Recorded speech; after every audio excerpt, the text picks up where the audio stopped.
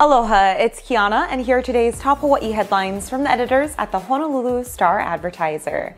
Also, mahalo to Longs Drugs Hawaii for sponsoring the show. Head on over to your neighborhood Longs Drugs for all your shopping needs.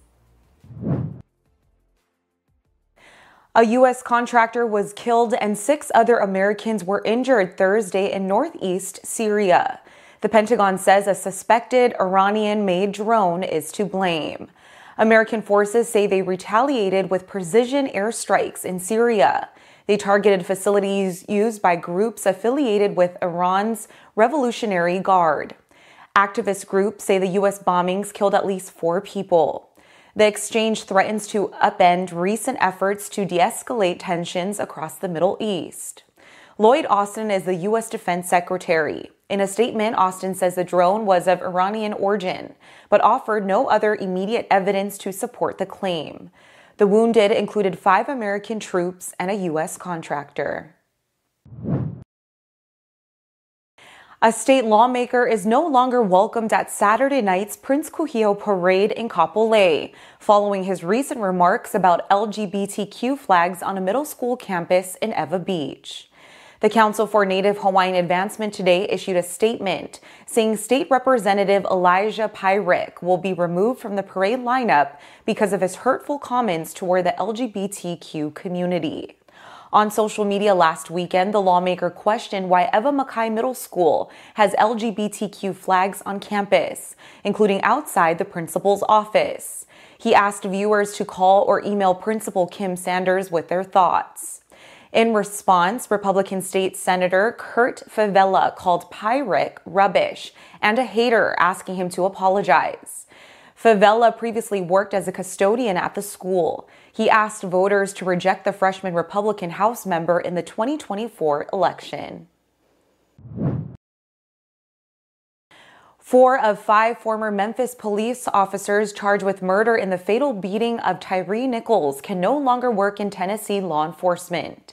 The 29-year-old black man was handcuffed and brutally beaten by police officers at a traffic stop on January 7. First responders ignored Nichols during the crucial minutes when he was barely conscious. Nichols died on January 10th. 2 Memphis Fire Department emergency medical workers and a lieutenant were fired as a result. The Peace Officer Standards and Training Commission voted today to decertify the 4 officers involved in Nichols' death. The former officers have 30 days to appeal. The 5 former police officers charged with second-degree murder have all pleaded not guilty. Honolulu firefighters conducted at least 2 rescues Thursday night on Oahu's east side. HFD rescued a 20-year-old woman who suffered an injury hiking Maunawili Falls Trail in Olomana just before 7 in the evening.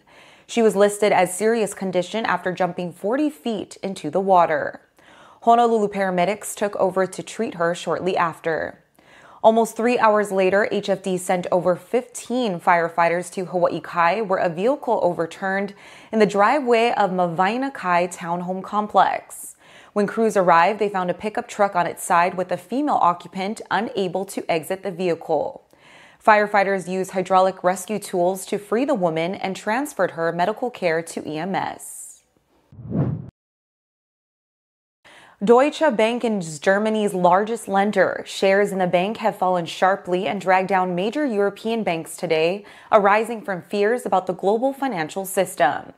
Deutsche Bank closed down 8.5% on the German stock exchange today after falling as much as 14%. That followed a steep rise in the cost to insure bondholders against the bank defaulting on its debts.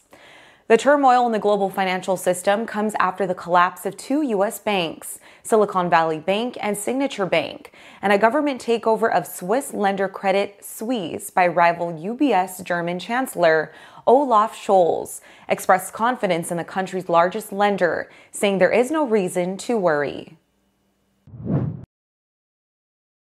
For more on these stories and all the latest headlines, subscribe to the Honolulu Star-Advertiser. Visit Hawaii's top source for breaking news online at staradvertiser.com and download the Star-Advertiser mobile app.